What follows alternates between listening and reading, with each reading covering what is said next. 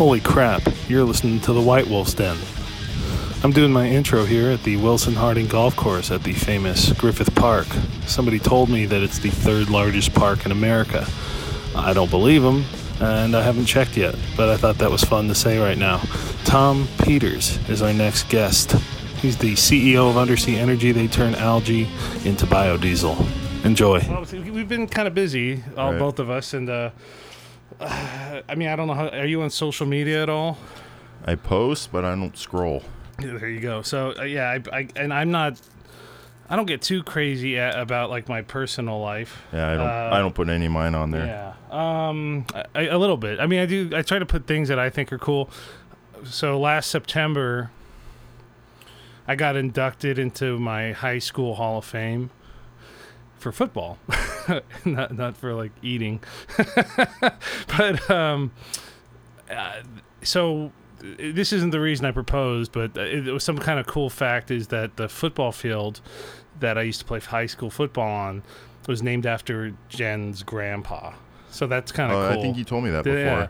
So then when I got inducted into the Hall of Fame, I thought that would be a good time to propose to her. That's cool. I didn't do it like on the field in front of everybody because she's kind of shy anyways. Yeah.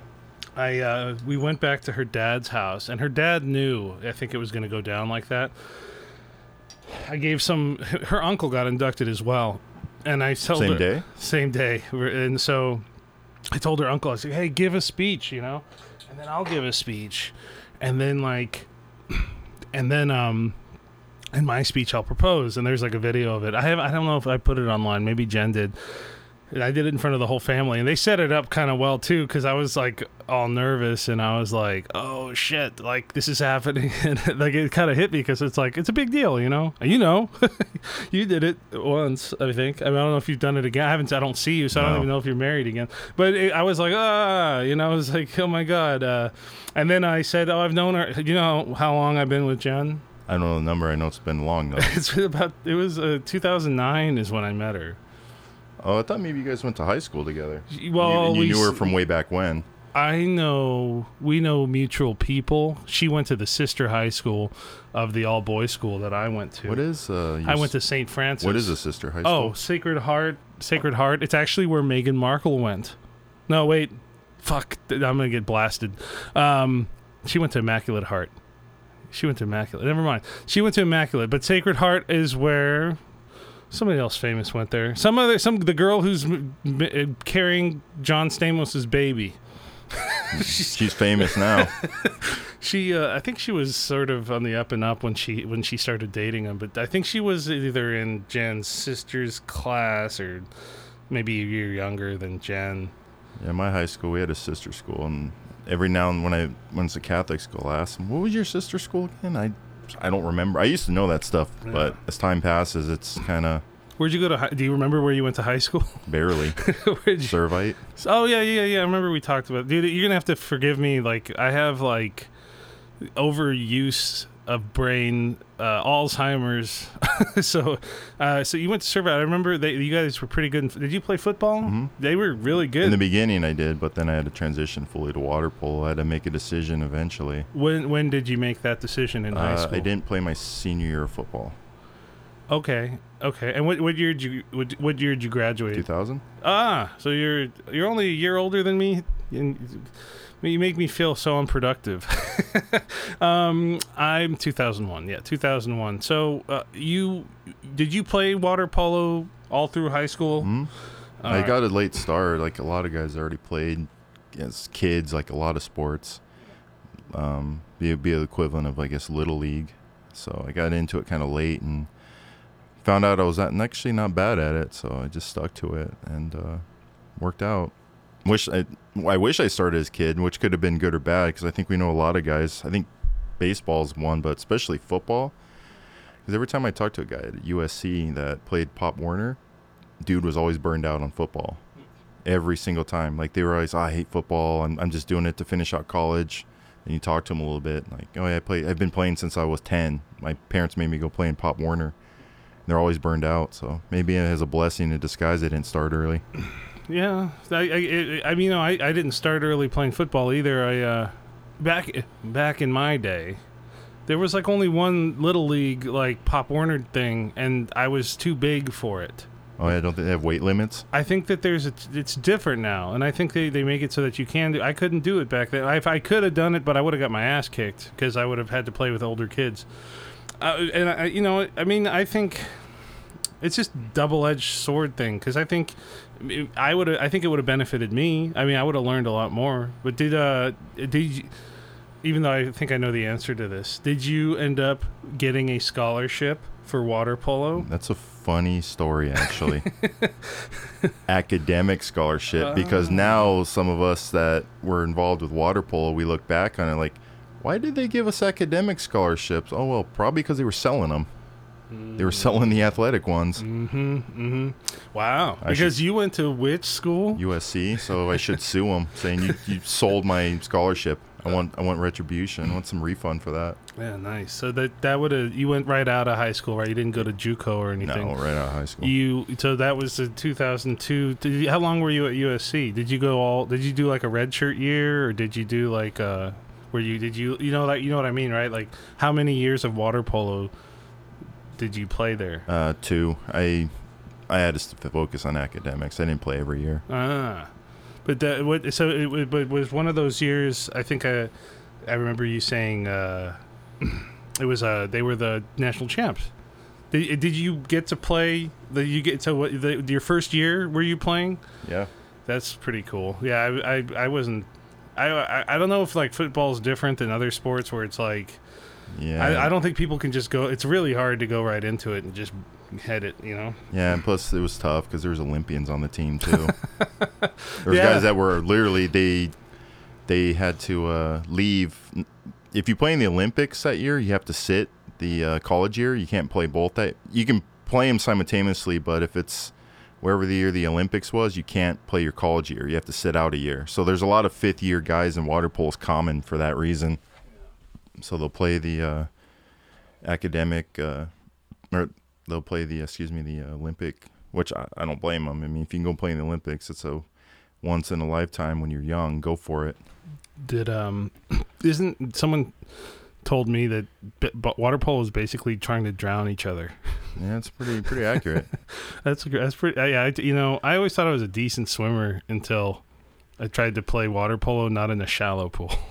Because it's like when you look at those guys, it looks like they're basically standing in the water. It's crazy how, I was never. I mean, maybe there was one time where I think I could have been in close enough shape where I could have done that. But I mean, I don't know how you guys did it. How was the training like for that? So our training, I don't know, maybe it was specific to the program, but it was you had to swim. Coach was kind of his mentality was you have to. I'm not going to get you guys in shape. At this level, you need to show up in shape. So depending on whatever your class schedule was, you had to schedule. There was always training on the board. You can go schedule blocks. So if you had, not to say we didn't work out with the main coach. There was mandatory practice in the afternoons. Like you have to be there, schedule your classes around that. But they're almost like optional. So you had to swim so much a day. You were expected to. You had to go sign up for weightlifting. You had to go sign up for... So the swimming took about an hour and a half. The weightlifting, traditional, I guess an hour or so of weightlifting. And then we had to sign up for like leg-only classes. You basically just treading water for an hour and a half, working on drills. They'd have up on a whiteboard and you have to do the drills. And there'd be a graduate coach watching you or working with you on this stuff. But a lot of it was... He said, if you can't get yourself in shape, it's going to show in the game. You're just not going to play. That was his way. In some countries, that's torture that they use when they capture the terrorists get you. What about since you said what did you study, like academic? So what was your business? No, I wasn't a business major. I was an undergrad. I was a double major. I was at economics and political science. Did you want to be a politician or? Actually, I want to be a lawyer at one point. So I never really looked into political science when I was in college. So like when you're studying political science, like So you wanted to be a lawyer, but why did you study poli-sci? I was looking at maybe being some kind of government lawyer at one time. We didn't have they had a criminology at USC, but they didn't have criminal justice, which a lot of them go. But actually, original plan was I was going to. There was this program that LAPD used to have, and they used to work in like USC, UCLA, and probably I'm sure some of the surrounding colleges had it, where you if you get accepted right out of college, you go to the LAPD Academy, and you go there. It's like 6 months, and then you work as a cop. So basically, you take a year off, and it coincides with you have to obviously get hired by it, and you have to be accepted to a local law school. So you take that year off, you go to the academy, you work as an officer, and you work as an officer while you're going to law school, and the city will pay for it, and it's a fast track into the DA's office. So that was a program. I don't know if they still have that. They might.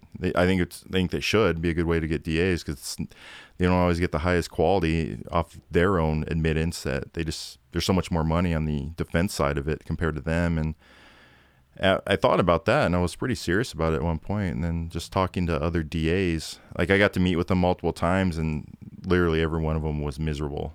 And even some of them told me, if you're not 100%, this is the life you want, don't do it. It's not fun. They said the pay's not great. You get death threats. You get your family's under threat. I mean, it goes with the territory. So you finished your degree though. Yeah. So if you moved away from that career path, what was your next move after USC? For a while there, I didn't know what I did. Did some stuff with the Navy for a little while. Like you joined the Navy? Yeah, I was working with them. I was literally going to ask you, because I remember when we were in the car, your Mercedes car, that you were listening to the American Sniper story, I think. Oh yeah. So I was still listen to that before races. So I was like, I've known a lot of folks that were in the military, and they seem to like just absorb like a lot of like the old war footage. I'll watch like Pat and the Bunch and like, or the American Sniper stuff. So I was like, I knew that you had to have some sort of military. We never really talked about it. So you were in the Navy. The Navy. Fun fact. My plan was to be a Navy SEAL at one point. A fun fact on that: water polo players have the highest success rate for the SEALs. That's proven from. Obviously, athletes have a higher success rate than anybody for obvious reasons, but of the athletes, the water polo players succeed the most. So what is the training? Because I think I've looked up that like every military group has a different name for their intro training, right? Am I wrong? There's like boot camp for one and basic training for another. So what is the Navy's intro training? I don't know. I'm just for SEALs or for just joining, for once you first join, or like, you know what I mean? I just don't know. I don't. Basic. So there's basic for you, and then.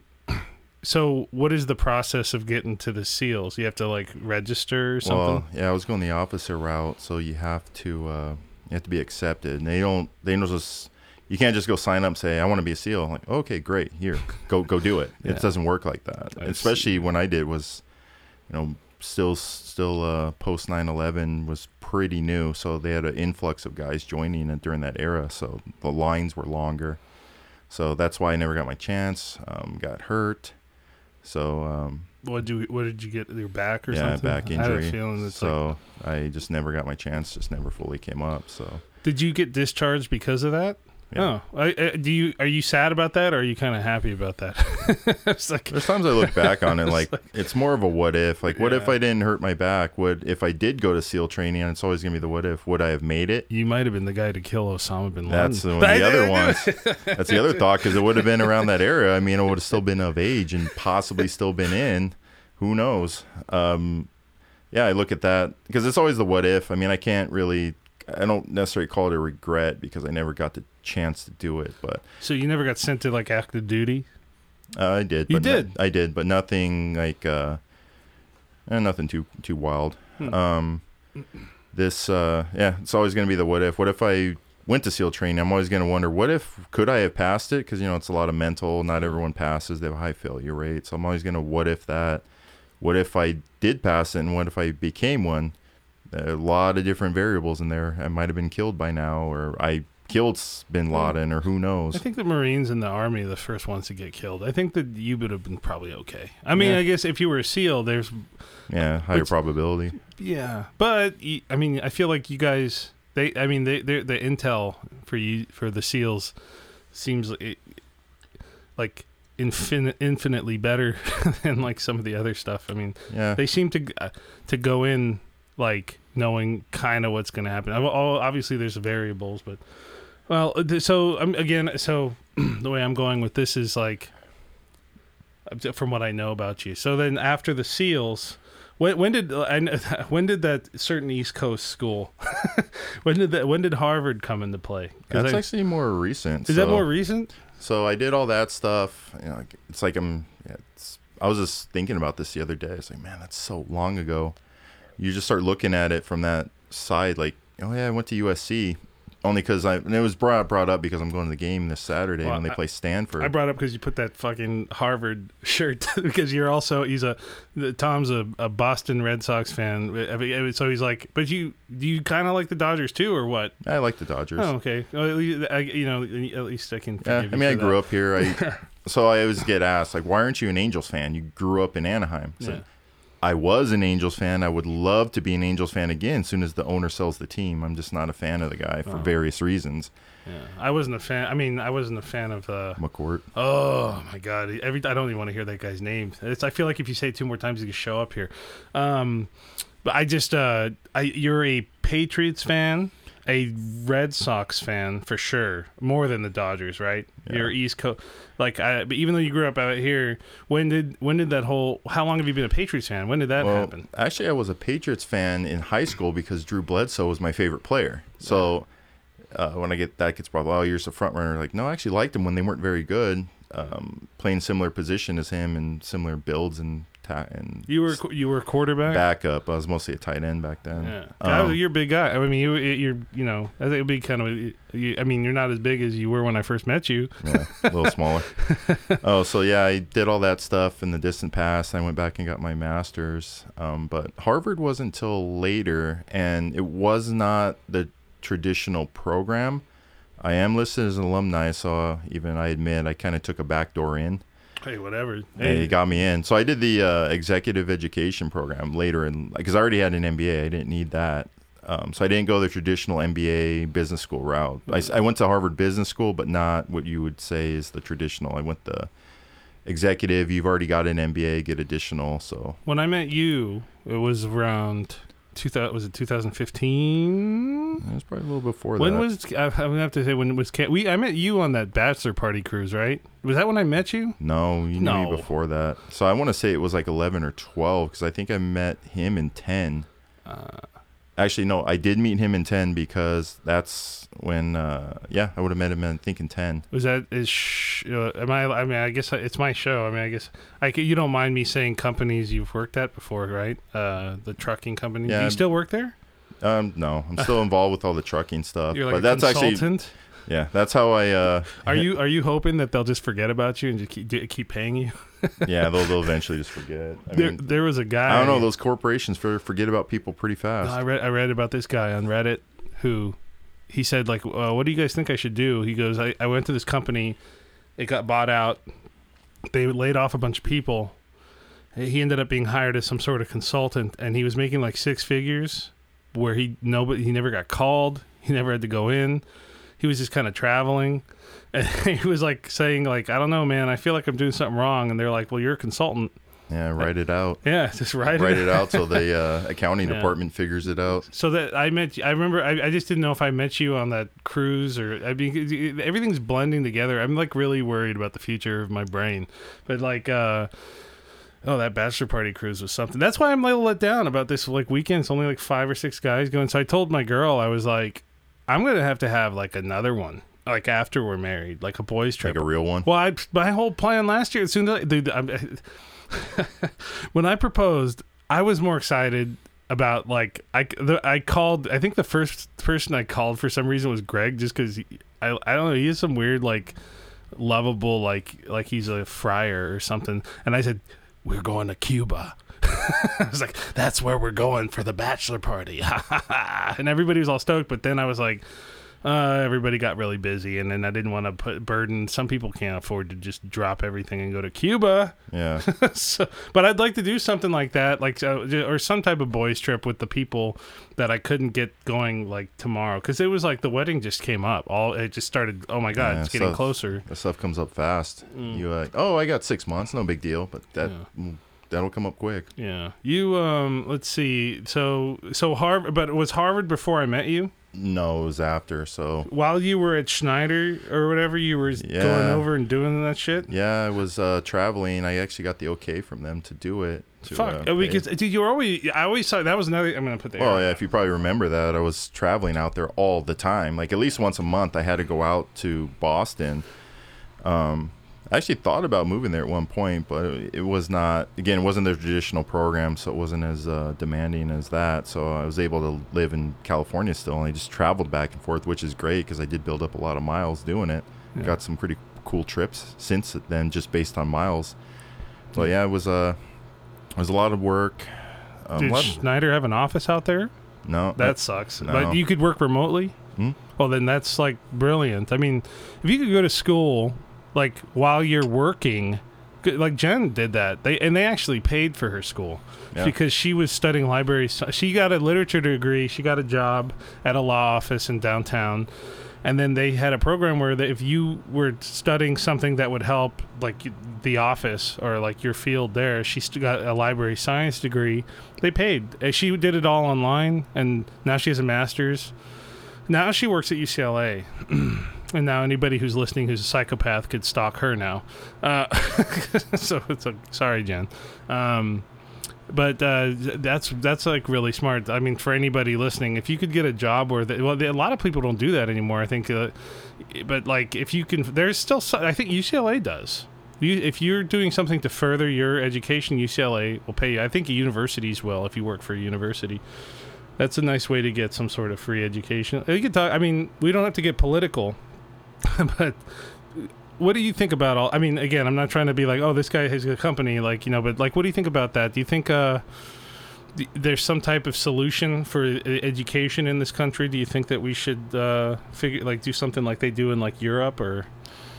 I don't know. There's not a simple 1-2-step solution. It's and it's funny you asked me that. Because it might have been the time we met. Because back in 2012, I ran for Board of Education in Orange County. Mr. Poli Sci. Yeah, and I had no intention of doing it. I didn't even want to do it. It's been brought up to my attention like the previous 2 years before I did it. Like, I want you to give it a try. Once you give it a try, you'd be good at it. Like, no, I just don't want to do that. I came up with a solution, my opinion of a solution, that I think both sides could agree on. And I'm going to bring it up because I don't think I brought it up on here. And if I did, I'm going to bring it up again and again. So I think California passed something about like junior colleges. Are they free now? Did you hear about that? Yeah, I think wasn't Gavin Newsom just signed that. I think it's like not immediate, but it gets slowly implemented that the first 2 years can be free. Even though it's a tough one because even if they gave everyone a free 2 years,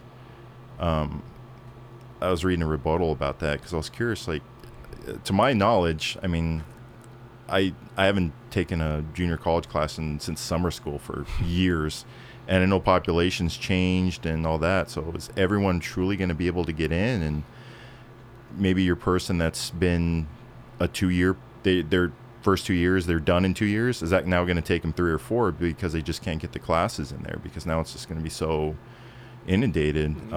Being that at least in this area, Southern Cal, maybe they have. I don't think they've built any or added any new additional junior colleges to my knowledge. So I know. That's all smart things. Yeah. If we really, you're going to have everyone gets it for free now, and it sucks. Nobody should not go to college because they can't afford it. I agree. That's crappy. You should have the right to go, at least further yourself and better yourself. But something I figured out about like politics or like any type of legislation or making things happen, it's going to take a long time. So like, something that we should all agree on is that no matter what we think of, it's going to take a minute. Except I have a way of like a transitionary period. If we do want to move towards like at least what we really should provide is education that will, I think, help the country or help So like I think that they should add courses to junior colleges and community colleges. I went to junior college. I'm going to say I went to Mount Sac, and I had some sort of financial aid, which people who are poor can get also. And my classes were cheap. They were like $7. Move it closer. There you go. They were like $7. It's like $7 a unit or something. It was pretty cheap, And there's still people who can barely, if not, they can't afford that. So my proposal was we add classes like carpentry or plumbing, trades. Add some trades, mechanics, basic things that we all need more of, and anything else we could think of, some sort of at least introductory class to any type of sciences that we can add.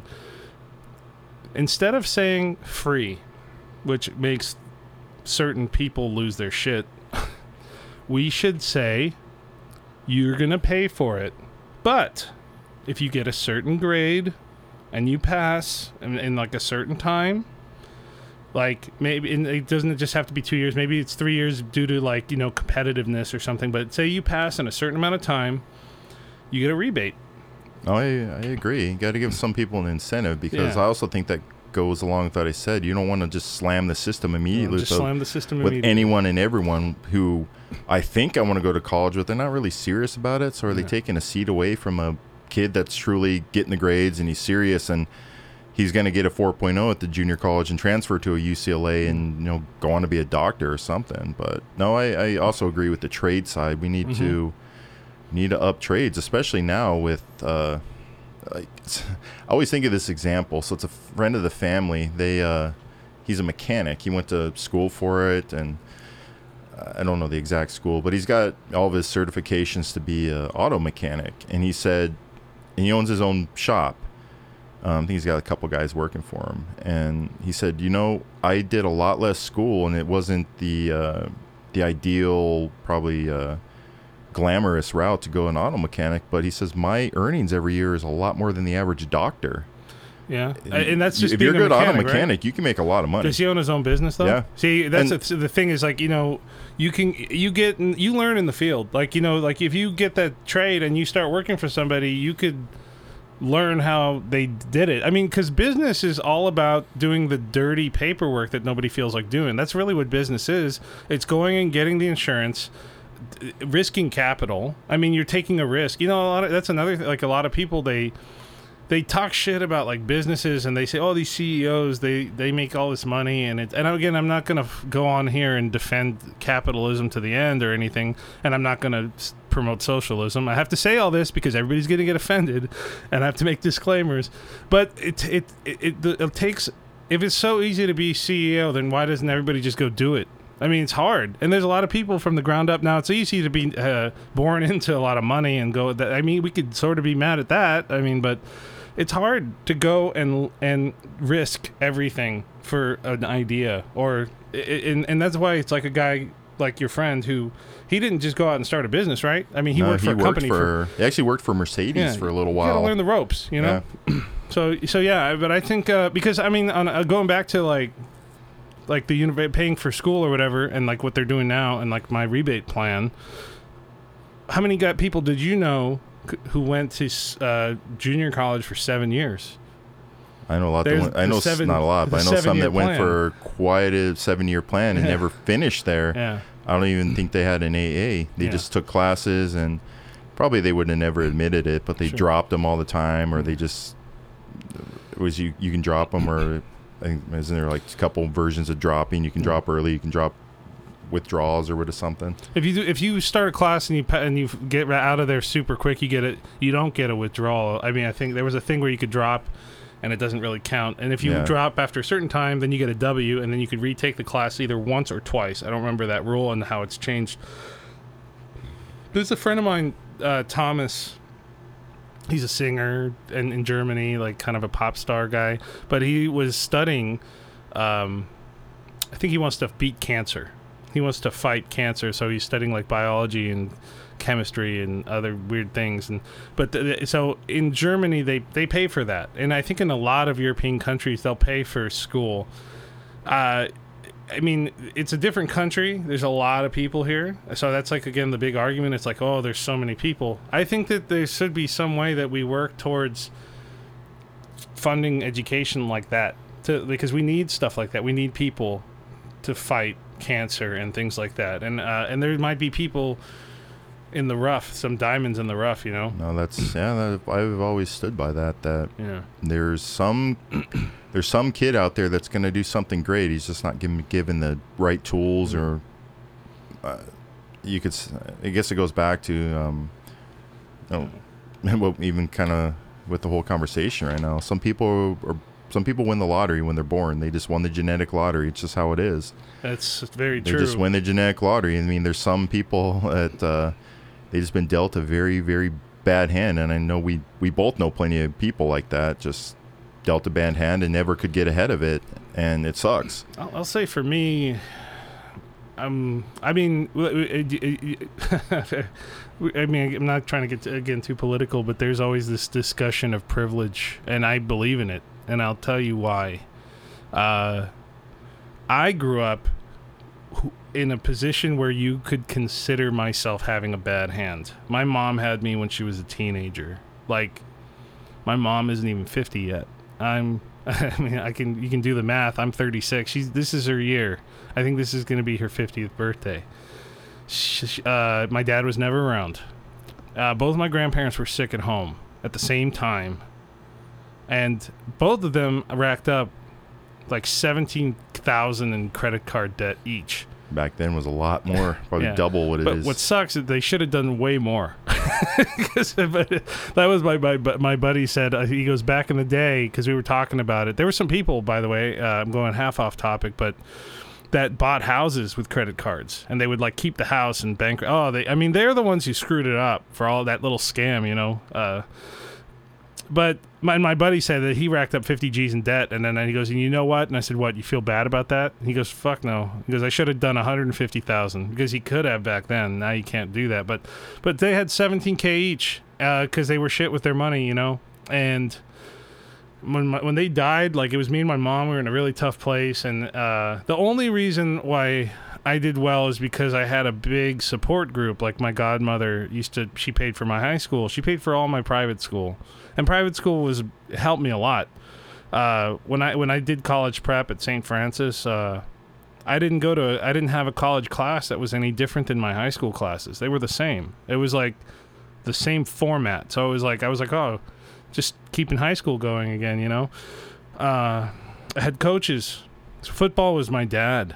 I did karate. Karate was my dad. All the sports and stuff that I did, that was the backhand to my back of my head to make sure I stayed in line, you know. And so, you know, I don't know. So like you said, there's a lot of underprivileged people, and I you know me, and you've seen, like, right now I work in film. I work on a hit TV show on ABC. I write music. I directed. You don't know this because I haven't been blasting it yet because it's not done yet. I just directed my friend's music video. They got signed to Sony. They signed to Hero Records, which is a subsidiary of Sony. My friend, they were the number 3 on my podcast. I interviewed them at the Viper Room. They're called Secret Social Club. They said they were making a video. I was hanging out with them, and the singer, who's a friend of mine, since he was 16, and he goes, "Yeah, we're trying to find a guy to direct a video." And I was like, "Well, maybe I'm fine." And he goes. And then he introduces me. Yeah, this is our director. And I was like, what? And so I directed a music video. Things are looking up. Like, things are kind of happening. So I'm kind of happy. And it turned out cool. I'll show you some stuff later. It shouldn't be this way. Because I should have been broke. I should have been fucked up. I don't know what I would be doing. But I got lucky, too. I had really good support, you know. So one of those, as I alluded to earlier, how I said I ran for school board, board education back then. One of the reasons that I finally just gave in and did it was a lot of pressure. Obviously, after I don't know if I was supposed to see him, but I saw all the school's finances and the district's finances and all that. And I started looking through it, and it's crazy. But it is crazy. I've seen it. Kind of on that subject line is one of the areas, and they were making budget cuts. And one of the areas where they were cutting was athletics. Athletics was being cut back quite a bit. And I showed them the statistics, and I can't believe none of them saw this. I said, I don't know, I got leaked your numbers, so whatever. If you know, I don't care. It's public information, my mind anyway. It is. But it is public, so go it's ahead. public information. It is. So, no, I presented it to the current board members, and I showed them, I said, you're going to cut education, but you have the stats over here that show people that are involved in athletics. So ultimately, they were losing money because the state cracked down on absentees. So if kids weren't coming to school, they're like, we're not paying you. Because, they get paid per student in class, and they had a pretty high absentee rate in some of the schools. But they showed the statistic that the kids that were involved in athletics, arts included, but just specifically athletics, had like a 90-something% attendance rate. They were there. Like, so if you're getting your money cut by not having, by your attendance, why would you cut away from the group that's, fueling a lot of your kids that are in the classrooms? And frankly, athletics is probably keeping a lot of, that's the only reason they're going to graduate. You talk to, and I got to talk to some of the kids from different schools, just, hey, what do you like about high school? Oh, I like playing football. I like playing basketball. I like baseball. I like softball, whatever, men and women. And that was one of the statistics. I went back to the board member and said, this is why I'm running, because you guys are just cutting what's bringing your kids in. And it's a way out. It's a way out for a lot of kids. And it's a way out for me. I got a football scholarship. I wouldn't have been able to pay for college. And some of these kids, just looking at them, like, you kind of just look like, oh, I play football, and you're like, hey, I don't want to rain and pray, kid, but you're just not built for the next level. Don't stop doing it. You might prove everyone wrong. You can go to JUCO, and by the way, even from there, it's not about D1. There's NAIA. There's D3. I was telling. So I helped out a year at Glendale High School. And there were some kids there that they weren't as good as we were at St. Francis when I was there. But you know what? They had a lot of heart, man. And they actually went from a 1-9 team to 6-4, and they lost getting to the playoffs by a coin toss. I talked to these kids that I saw talent in, and I was like, so what are you gonna do after high school? Which college are you gonna go to? He's like, what the fuck are you talking about? I was like, you're fine. You're good. Like, you should go try to play. He goes, college ain't for me. I said, well, I'm not talking about like college yet. Like, go to JUCO. I said, dude, there were guys. And I don't know if I'm exposing some shit, but like, there were Samoans that failed everything. And they obviously, I'll say that they were incredible at football, but they still went D2. Like, because even though their grades weren't there, they were able to go D2 and try again. Like, I was like, you can go NAIA, and you just have to recruit yourself. Like, but they don't believe in themselves, a lot of these kids anyways. But at least, it kept them out of trouble while they were in high school. They cut arts, too. I don't know how you feel about that. No, I feel the same with the arts as the athletics, because it's another, if a kid's involved in band, if he's involved in something, essentially, I wasn't a fan of them cutting any extracurricular activities, because that's what's keeping them in there. Your general kid is, with the athletics just specific, but arts too. Band's not an easy thing. You got to still practice. You still got to work hard. It teaches them hard work and time management, all real life skills that these kids needed. When I was teaching at this shop in Glendale, it's called Montrose, and they're part of Glendale, the city. I don't know how familiar you are with Glendale. I've heard of Montrose. Yeah. Oh, cool. That's they shot Sons of Anarchy there. Just so you know, that's kind of a cool little fact. I barely seen it, but it's kind of a cool little fact. They do shoot a lot there. It's a really cute little town. I was talking to somebody, a shop owner, who is part of the board of Montrose, and he's political. We always get into these talks, but I'm very civil. I'm very patient, and even though we don't see eye to eye, we get along. We love talking about it. He was telling me the city of Glendale showed their budget, and they're in the red because of like pensions and things they have exorbitant salaries. Like someone I don't want to get this wrong, but one of the council members is making like $400,000 a year plus, and then they're gonna get 90% pension, which is I think that's kind of ridiculous. The reason that this was brought up is because Montrose right now has a wonderful parking system for patrons. there's free parking everywhere. There are parking meters in the street, and I believe it's 25 cents for 15 minutes, so $1 an hour. And the city is trying to come in and put a stop to all that free parking. They're trying to say it's going to be this much per hour. They're gonna double that there, and then there's all these parking lots, and they're gonna turn those into pay to park. And then the owner was like, just so you know, I brought these numbers in, and we bring in $7 million or whatever. We bring in these many millions of dollars a year in revenue. You're gonna so you're gonna try to take from us because you're mismanaging your money, and we're paying our share. Like, you can't come in. And they actually had to, they were like, ah, shit, this guy did his research. This guy looked it up. So there's a whole battle going in because the Montrose is trying to fight because they were like, we want this parking. It's been like this forever. Everybody's fine. Everybody's paying their taxes. They're paying their shit. Get out of our, there's misappropriation everywhere. Yeah, that's just government. It's never going to be it'll never be run like a business. And even when I ran, I had that mindset that we're going to run it like a business. You didn't win, I assume. No, I got in. No, some ways that's another blessing in disguise. Yeah. I got in literally the last day to register as a candidate. I signed up that day. I was going against two people that both had been doing it since I was in high school. So they were just, it was just the same people doing the same stuff over. Nothing ever changed. Yeah. I kind of went into it. I hate going into something knowing that you're probably going to lose, but that was the reality that I had a lot working against me. And I thought at the time, I was like, okay, if I break 10,000 votes, I'm happy. Cool. I got 18,000, so that was cool. I got almost double what I thought I would get. That's pretty good. I always and this was your first time running for any type of office. I feel like I would get like 200 votes because this, man, I don't know. I don't know how it's tough because I was running in local. I beat him. I was always voted the winner of the when we actually got to debate him, because every time there's any type of local debate, I'm like, hell yeah, I'll go debate these guys. Put me up. I beat him every time, but that it's a local office. It's not, nobody sees it.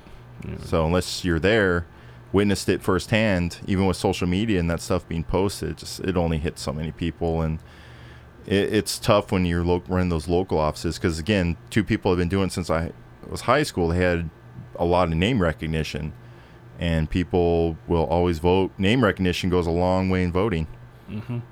That's how it is. Yeah. Especially in the locals, that's just how it is.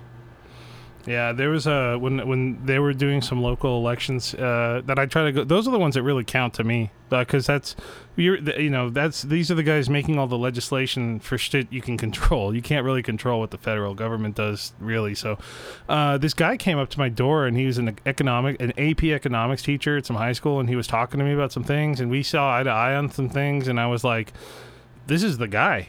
Like, he came to the door, and he was like very reasonable, and he didn't get like 10%. He got like shit of the votes. Like, he didn't get it. Nobody. I'm like, what are these? But people just vote party lines and they do their things. And I guess he didn't have the name or whatever, but he seems so damn reasonable. Anywho, let's get back. We had a nice little chat of like personal life and things like that. Very long, and that's good. We were catching up.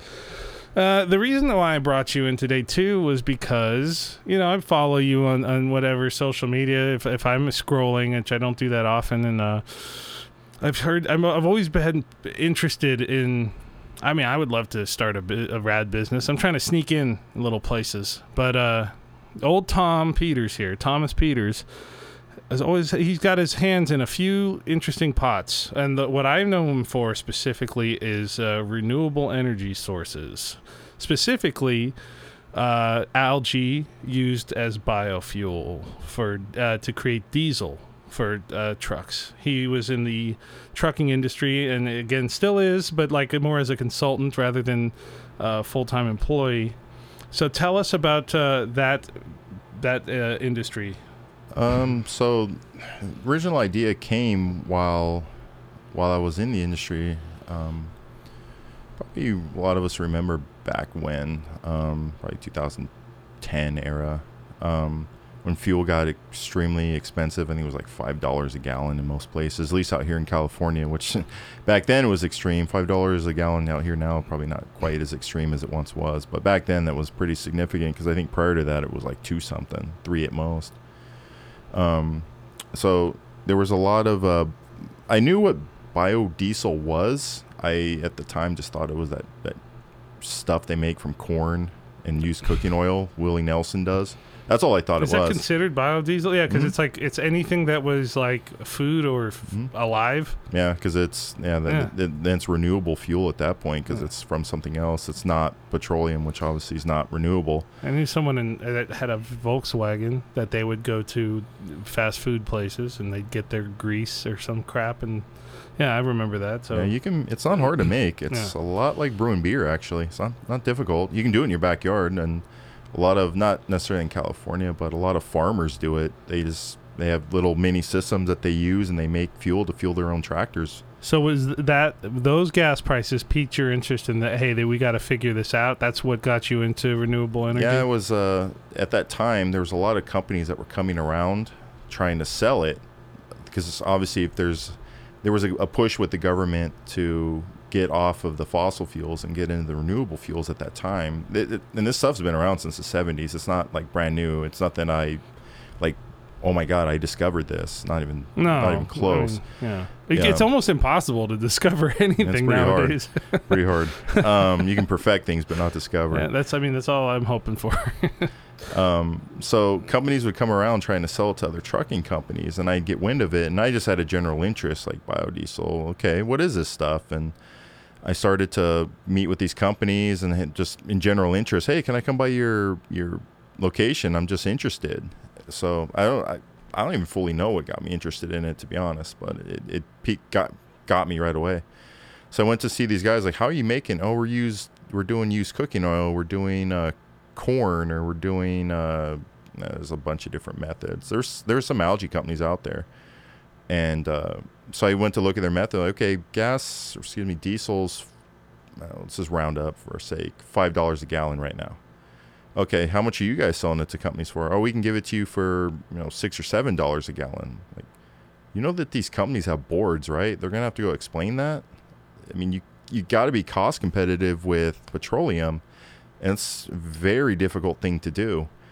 And so I started, researching the ways that they did it, and I just started doing just general internet searches to begin with. And that was about the same time I was going to USC for my master's. So it's just researching and being general interest in that.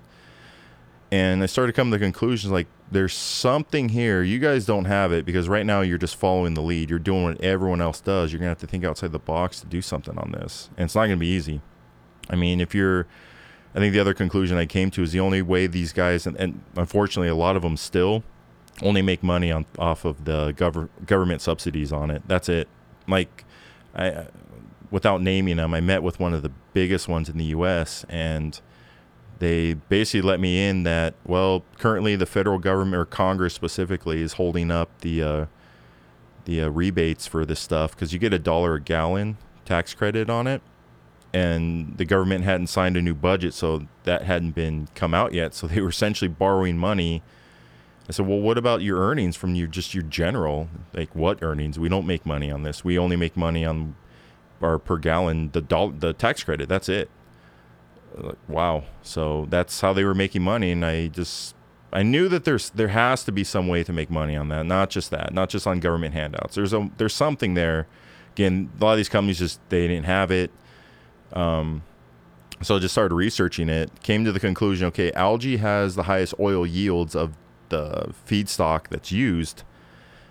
Okay, there's something here. How do I do it? And I said, and I just happen to love the ocean, and actually the moment that I came that, okay, algae is the way it was in, I forgot the name of the park. It's in San Pedro, up on the hill that overlooks the port of LA. And I don't even remember why I was up there. And I was sitting at this park just overlooking the port of LA, Were you meditating? No, I hadn't got into it yet. Because I see those pictures. Oh, yeah. But anyways, you were up there looking at the port. No, so I was looking over the port, and I said, okay, and there was a really big push at the Port of LA and Long Beach to have more of these renewable fuels. And I think at that time, actually, natural gas trucks were becoming more popular, even though they don't really exist in the industry anymore for a variety of reasons. So I looking to the over the Port of LA, and I looked to the right, and that's when you got the open ocean. I said, okay, and really so the final, I guess where the epiphany, whatever you want to call it, came, said, okay, if I was to do some, and you're going to have to grow something, so it's going to require a tremendous amount of land to do this. If you're going to do that, if you try to go around these port areas and minimize your transportation, you're going to spend millions of dollars before you ever even start. But if I look to my right, you got a wide open ocean, and who can charge you for that space? Nobody. And there's more ocean space than anything. That's where the idea came from. It's okay. I got to figure out how to make the ocean work, because there was other companies at the time. They were doing it out in the middle of the desert, which is 100, 200 miles away, whereas the open ocean's only 6 miles out, where you legally can start doing things without having to deal with the local municipalities. So it's a little not as hot. Yeah, a little bit, a little cooler. Wait, so you can grow algae in big ass tanks in the desert? You can. And it's not people do it. The temperature is not too bad out there. Like no, because algae like grows really well in places like Florida, where it's obviously very hot and humid.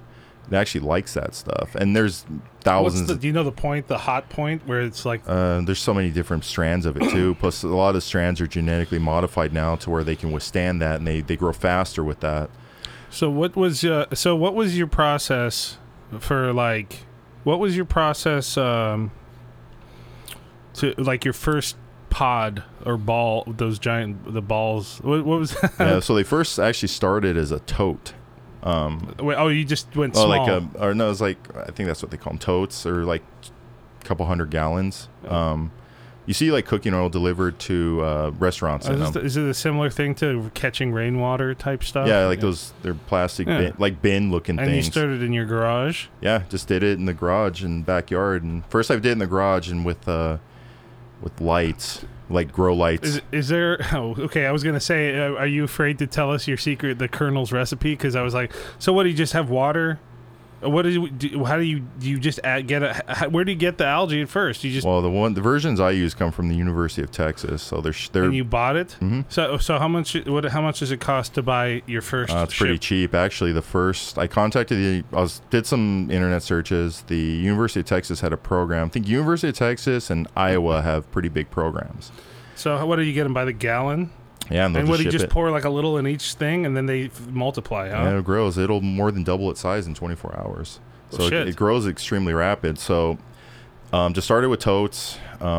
First used a grow light till I realized how much your electricity bill goes up with grow lights in your house. It's like Bitcoin. Yeah, and I didn't want the police knocking on my door someday saying, your electric bill spiked. Why is that?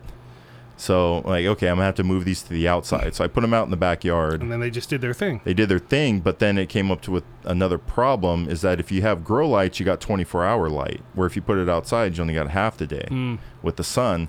So that's where the idea, like, okay, thinking it's going to have to be something that's, if I'm going to do it out in the ocean, it's going to have to be enclosed.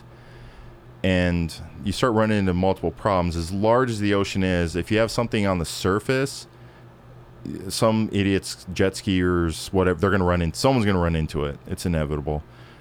So that's where it really just came a process of elimination. Okay, let me submerge them, because then they can be suspended, and there's a lot more space under the surface than there is just on top. So are they like held down with anchors or something? Yeah, they're tri-anchored. Then there was another piece I kind of learned through it, that with the sun and with just general oxygen, algae will grow fast. But if you have, and I started figuring out some of them, they grow it in tubes also, in reactors, and they do that version's mostly done for omega-3s, because that's a pretty big thing in the algae world. They make, I know it says fish oil, but it's not fish oil. It's algae. It's algae. It's algae. I didn't know that either. I thought it was like fish oil when they made spoonful of algae gets the omega-3s. Is that how they make cod liver oil now, with algae? Yeah, it's all Bullshit. algae. I thought the same. I thought, oh, maybe when they make fish sticks or something, the excess oil they sell off to this, but no, it's algae. How many underground? What do you call these things? Pods? Orchospheres. Orchospheres. I actually wrote that down, and I should have known that. How many of these orchospheres do you have? Some of them have come back. There's 17 out there right now. Oh, and you're selling biodiesel now? Mm-hmm. The trucking companies are. And now your business is like you let your money sit in there, and then you get another orchosphere every so often. How often are you getting a new orchosphere? Yeah, I'm trying to perfect them. So, when I was going with the piece earlier, that I figured out if I have them in the open air and part of the reason I came to the conclusion to submerge them was if you have them submerged, it's a controlled environment because now it's enclosed. But if you use general just oxygen as we breathe, they'll grow fast. But if you use CO2, they grow extremely fast because algae converts it to oxygen. So where do you get the CO2? Oh, you just buy it right now. There's another. Wait, so do you have something hooked up to the orchosphere that is so? It pumps CO2 into it. There's tanks on the bottom of them where it pumps CO2 through the bottom. It's kind of like. And you don't need sunlight. There's light inside. Light. There's light inside, so where I can't. You said, am I going to give away the whole thing? Well, you don't have to give. No. Don't give everything away. It's powered by an OTEC system. Yeah. That I don't know what that is. Yeah, and that's the one that secret. I've had offers on to buy that, which that's probably actually currently the most profitable thing of the whole company is that OTEC system that was developed. It's ocean thermal energy conversion. OTEC is not an unknown. It's a known process, but it's usually big, and they do it like it's pretty big in Hawaii. They use it for electricity, but I think I accidentally kind of figured out how to make it on a smaller level and just researching and trial and error, and it's enough to power one of these things, so it's self-sustaining. So that's incredible. So how do you harvest it? Put on some. So they're about 30-40 meters down because I don't want to. I keep them out of the shipping lanes, and I just don't want somebody to run into it. Yeah, I was gonna say, how do you keep people from messing with your balls? Yeah, they're pretty big, so they're hard to get to. Most people probably wouldn't even realize. You don't even know that they're there. I certainly wouldn't know. Maybe if I take my new drone out, that I've been right there. I got a new drone. It's pretty cool. I'll go search for your balls. About 6 miles out. We're off Seal Beach. Shit, that's like the limit. It goes like 5 miles, but that's if it's a clear signal. So I was going to say, so you go and harvest it manually then? Yeah, it's a manual process at present time, which I'm trying to get away from because I value my hearing. And so at current state, I have to go down. We use a fishing vessel. I have trade fuel for services with them. And it's a pretty simple process for them because we're not going that far out, and it's not like searching for fish. I know where it's at. So I go down there, I hook it up, I raise it up to the top. We just pump the algae out into a tank, which being a fishing vessel, they have storage tanks where they hold the fish in the ice. Just pump it right into there. Then I leave about 10% of the content in. So it could regrow. Yeah, it'll just constantly regenerate itself. I pump the water back in, re-hook up the CO2s, make sure everything's functioning, and drop it right back down. It's a pretty quick turnaround, actually.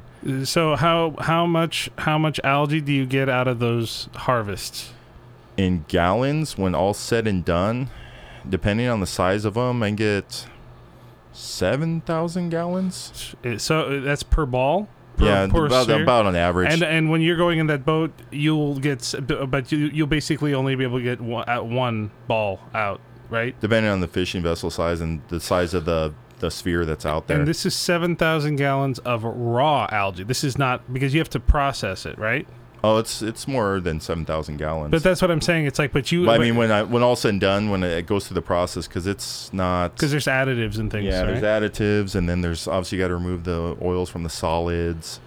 Because right now there's always an excess solids, which I just give to a company in Norco. I think they're from Norco, Corona. So they use it for animal feed. I just give it to them for free. Yeah, that's nice of you. Hey, they're feeding. Do you do a tax write-off though? I probably could, but I get tax write-offs. I max them all the time because of your costs and all that. Well, shit, right? yeah, and the We get the $1 per gallon. And are you doing tax credits too? Mm-hmm. Well, why the hell not, right? You get entitled to them. It's a rem number, so you got to keep track of what you're producing. I know there's a lot of fraud in it. It's hard to sometimes. There's fraud in anytime there's a government money subsidies. There's fraud in it. It's inevitable. I'm convinced. God, there's so many scams. Everything is a scam nowadays.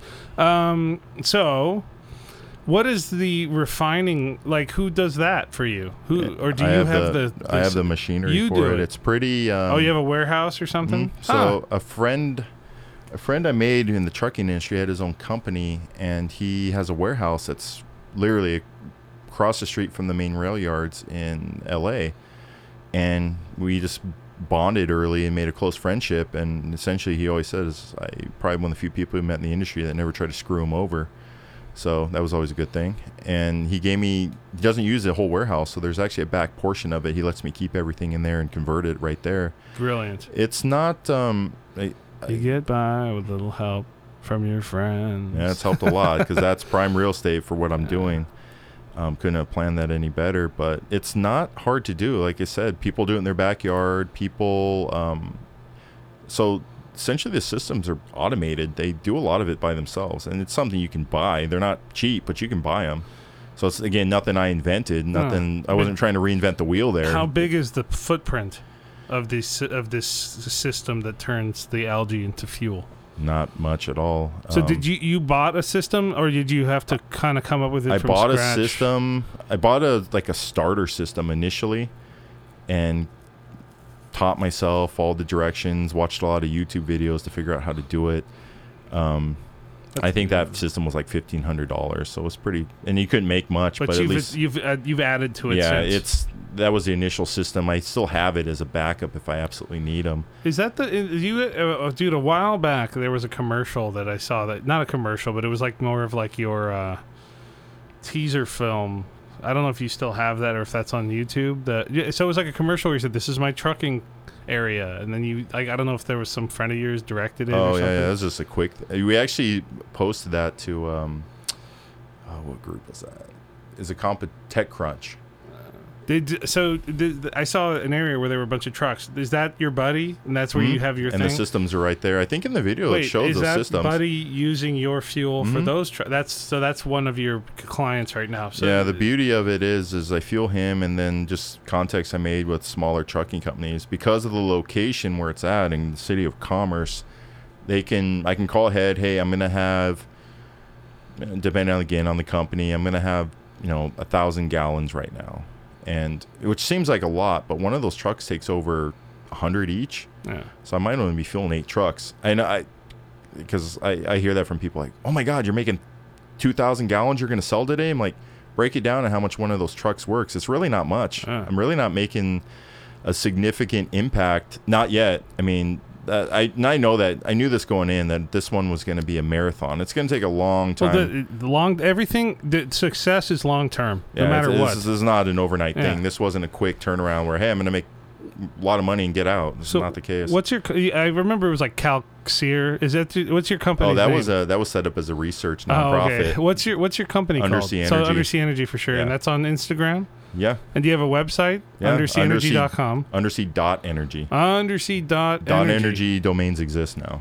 Oh. I need to get into that game, the domain game. Yeah, there's a lot of money Mark into Cuban. Yeah, I'm dealing with that now. There's the other company I started more recently. The .com's available, but it's in auction for $30,000 right now. So yeah, there's a lot of money in that game. How often do you go to these conferences? I've been seeing, because you go to like Undersea, and is it just renewable energy conferences? Yeah, it varies. I've kind of toned some of them back, and some of them I just didn't. I went because I was invited and I wasn't doing too much. You weren't meeting any like good contacts there? I am, but the problem being still is a lot of them are just stuck in the old ways, and I unfortunately missed Mark Cuban at a conference. I saw him, but he wasn't there very long. I was hoping to get to talk to him, but you don't want to do the Shark Tank thing. Tried. You did. I did try. What happened? So I went to a open tryout in Vegas. No way. Yeah. And I talked to them, I presented to them, and it was kind of cool. I'm like, man, I might be a shoo-in for this because I had... You mean they were there? No. Damon John was there, okay. but I didn't get to talk to him, so I don't want to mislead there. Damon John... No, okay. Actually, at the Shark Tank, Mark Cuban wasn't there. This was at another conference he was at. I missed him there. When I went to the Shark Tank tryout in Vegas, it was during CES. Yeah. And Damon John was there. I didn't get to talk to him. Saw him up close, but didn't actually sit down and talk to him about that. So that didn't happen. Yeah. So who I talked to was, I guess they were more like casting directors. Yeah. Because that's who you meet with first. Yeah. And I was talking to them, and they were really, I felt, pretty intrigued about it. And they've flat out told me, they said, this isn't generally what we bring on the show. This is bullshit because they brought in a guy who was trying to sell llama shit to them. Oh, I believe it. Yeah. Oh, they one of the girls that was there. Shit. I don't know, it was llamas or alpacas in a fucking water bottle. Oh, I believe it. Whatever. No, the girl was pretty honest with me. She said, Did you say you're from LA? Yeah. I think that's why. I think they want you to be from some small ass city. I'm just saying I just feel that because you said I'm from, Southern California. I think there was a few inherent problems. One, they said, do you have revenue? Yes. How much? And I let him in on it. I said, that's not generally what we bring on the show. Okay, that's cool. I can lie about it. You should have. I know I should have. That seems to be what business is all about. It's just, it's literally like pretending like that. I just saw that documentary about that lady who was doing the blood machines. Oh, Theranos? Yeah. Where it's like, what's his face? Light bulb guy.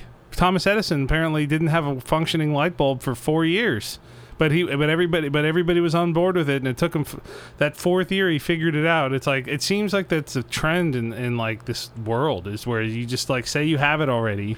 Yeah, I think that's kind of a trend that's going with that. An example is like, I think more so now it's there's a lot of promises that can't be kept, but I think you see a lot more of these companies being called out now on what's your path to profitability. Like Uber's an example. You can't lose $1 billion a quarter, and this is not sustainable after a while. Well, I mean, how long did Amazon do that though? Long time. And I think in Uber they're not going away.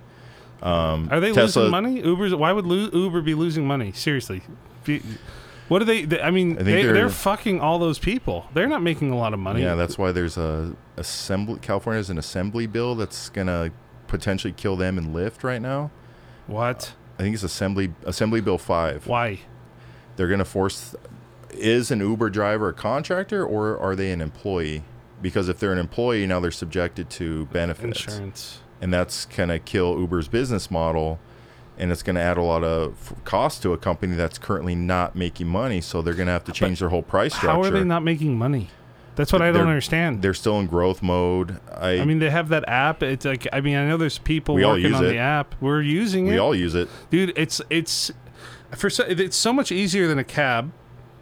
And they seem somewhat, they're more honest, because in a cab, if you had drank a little too much, I think I've been in part of not just, it wasn't me, but I mean, they were trying. They thought I was drunk, and they were trying to take the long way home, and I'm like, what are you doing, dickface?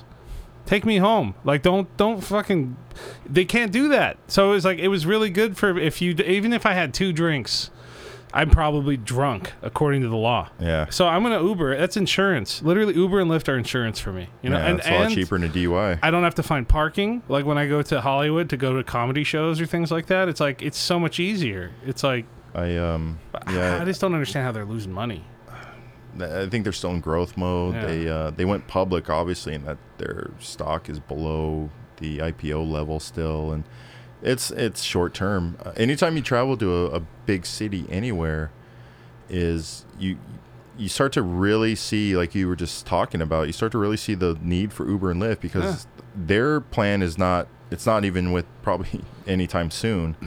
Eventually, especially in cities again, is that people aren't going to own cars anymore because of the parking. You got to pay for parking. It's a car that you're stuck in traffic all day. So do we really need it? Wear and tear, just everything involved, dude. and you see it in foreign countries too. Like I was just recently in Montreal, and their traffic is terrible.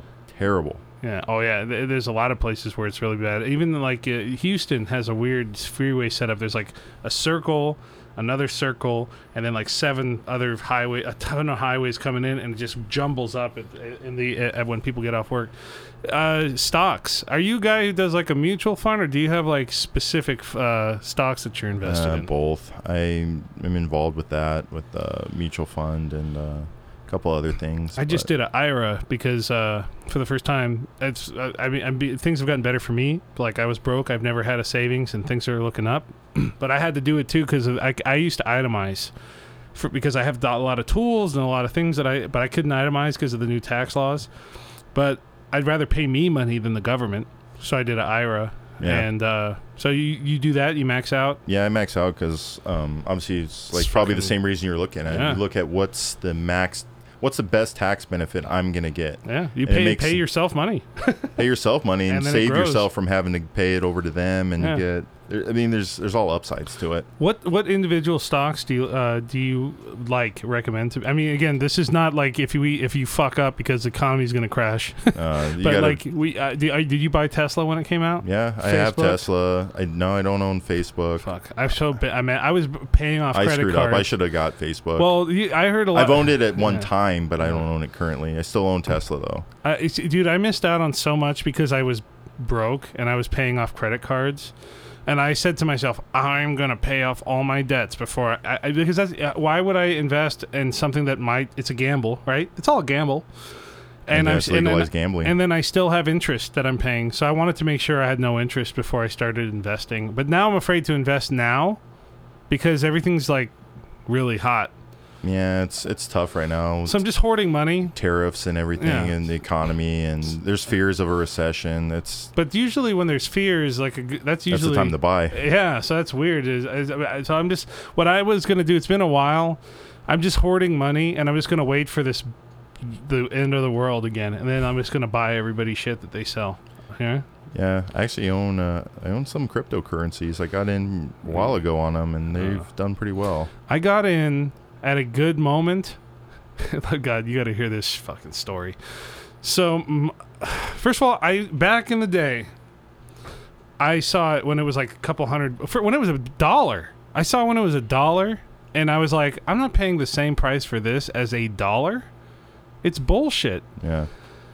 Then it went up to fucking $700, and then my buddy was Mango. We'll call him Mango, and he's actually we talked to him on the show one time in this fake thing that we did.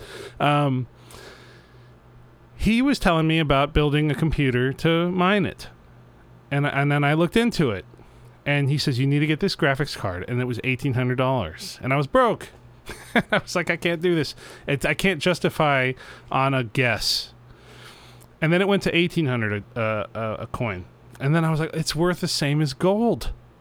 That's it, right? And then it crashed, and by that crash, I mean it went to 300, and then it hovered around $700.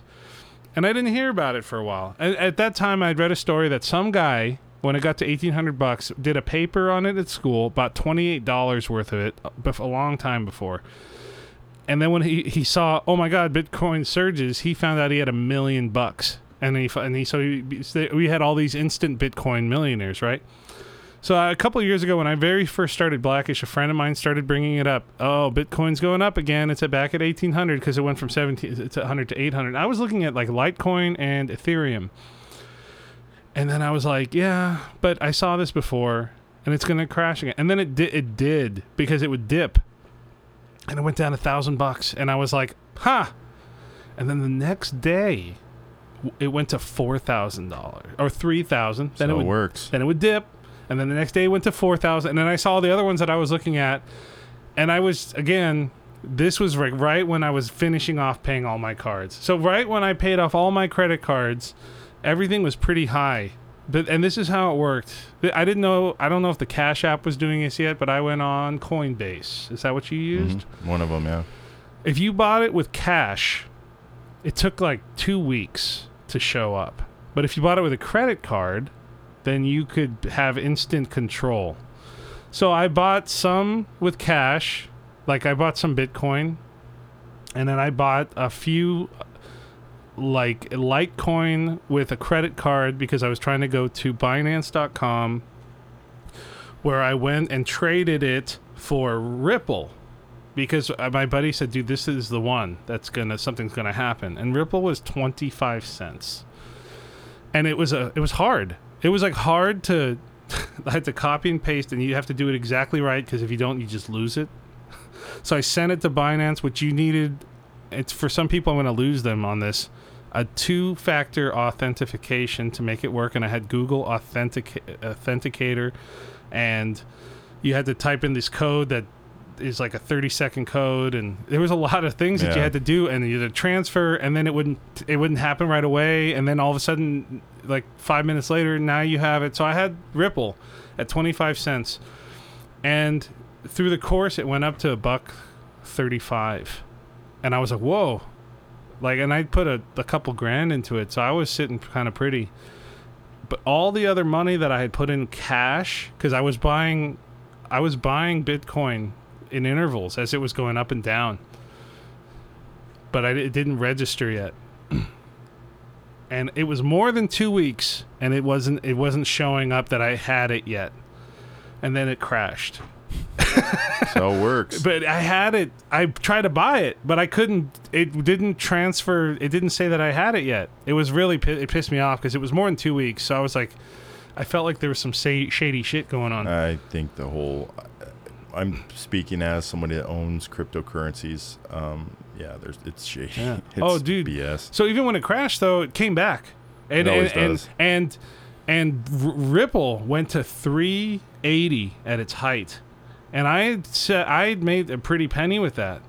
And on Binance, you can trade it for USDT, which is another coin, which is basically the dollar, to hold your money in case shit gets crazy. Yeah. And I felt it was going crazy. So guess what I did? I sold it at what I thought was market price. Are you aware between market and limit?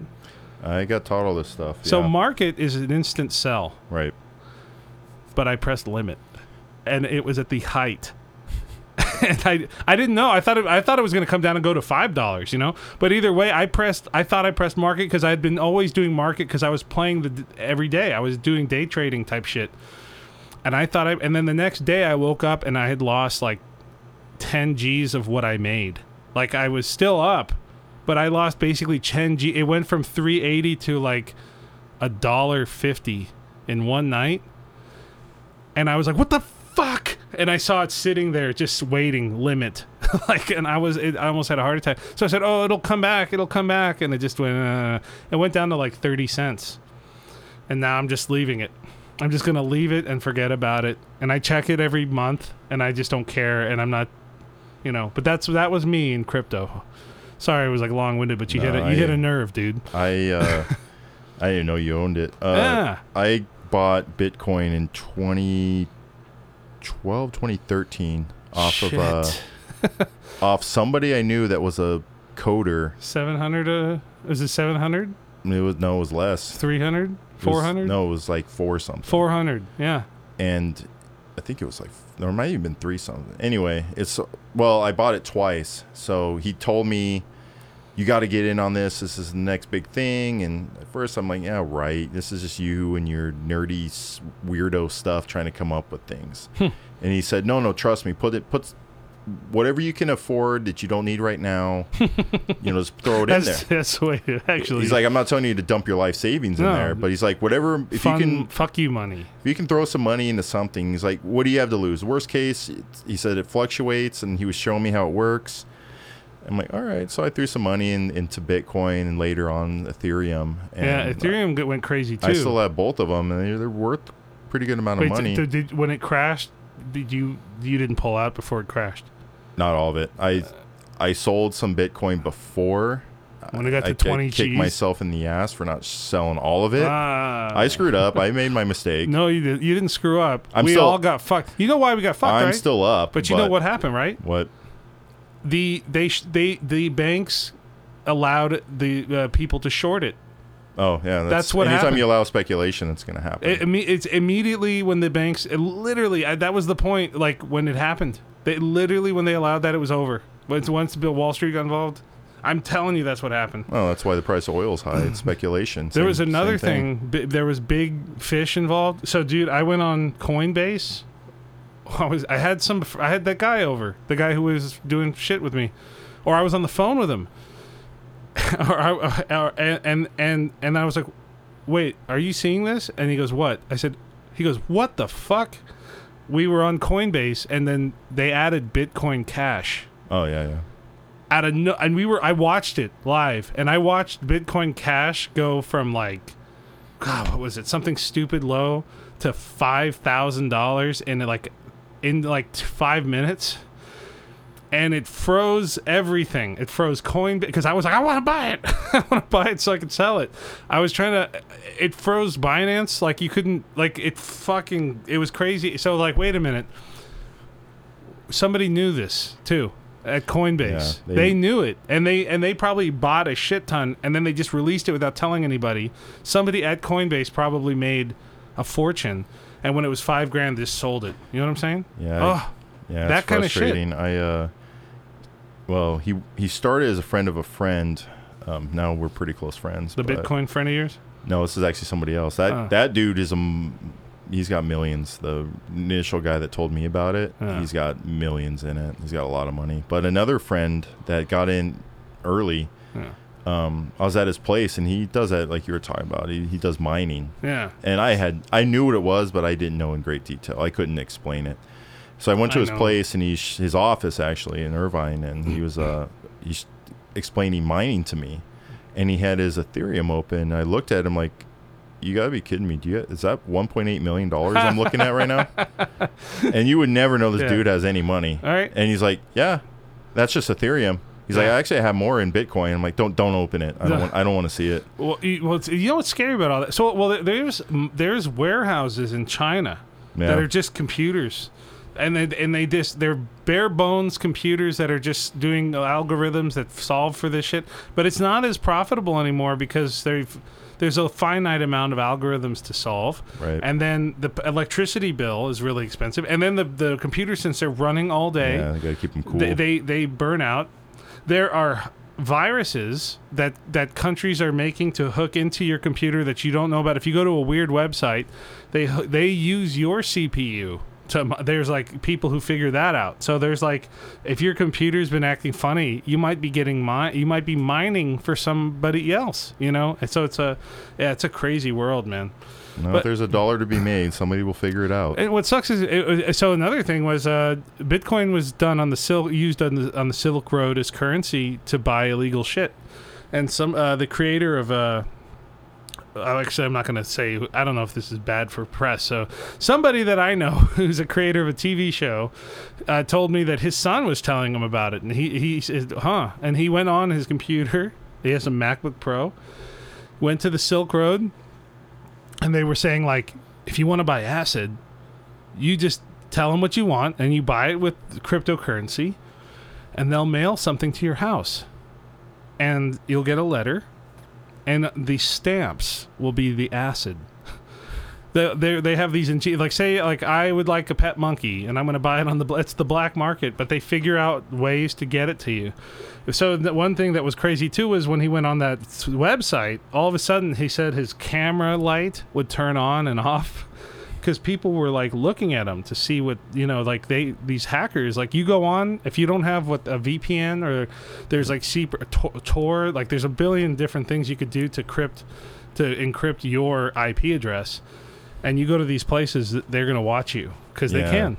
There's I admittedly use VPN and things to change my IP all the time.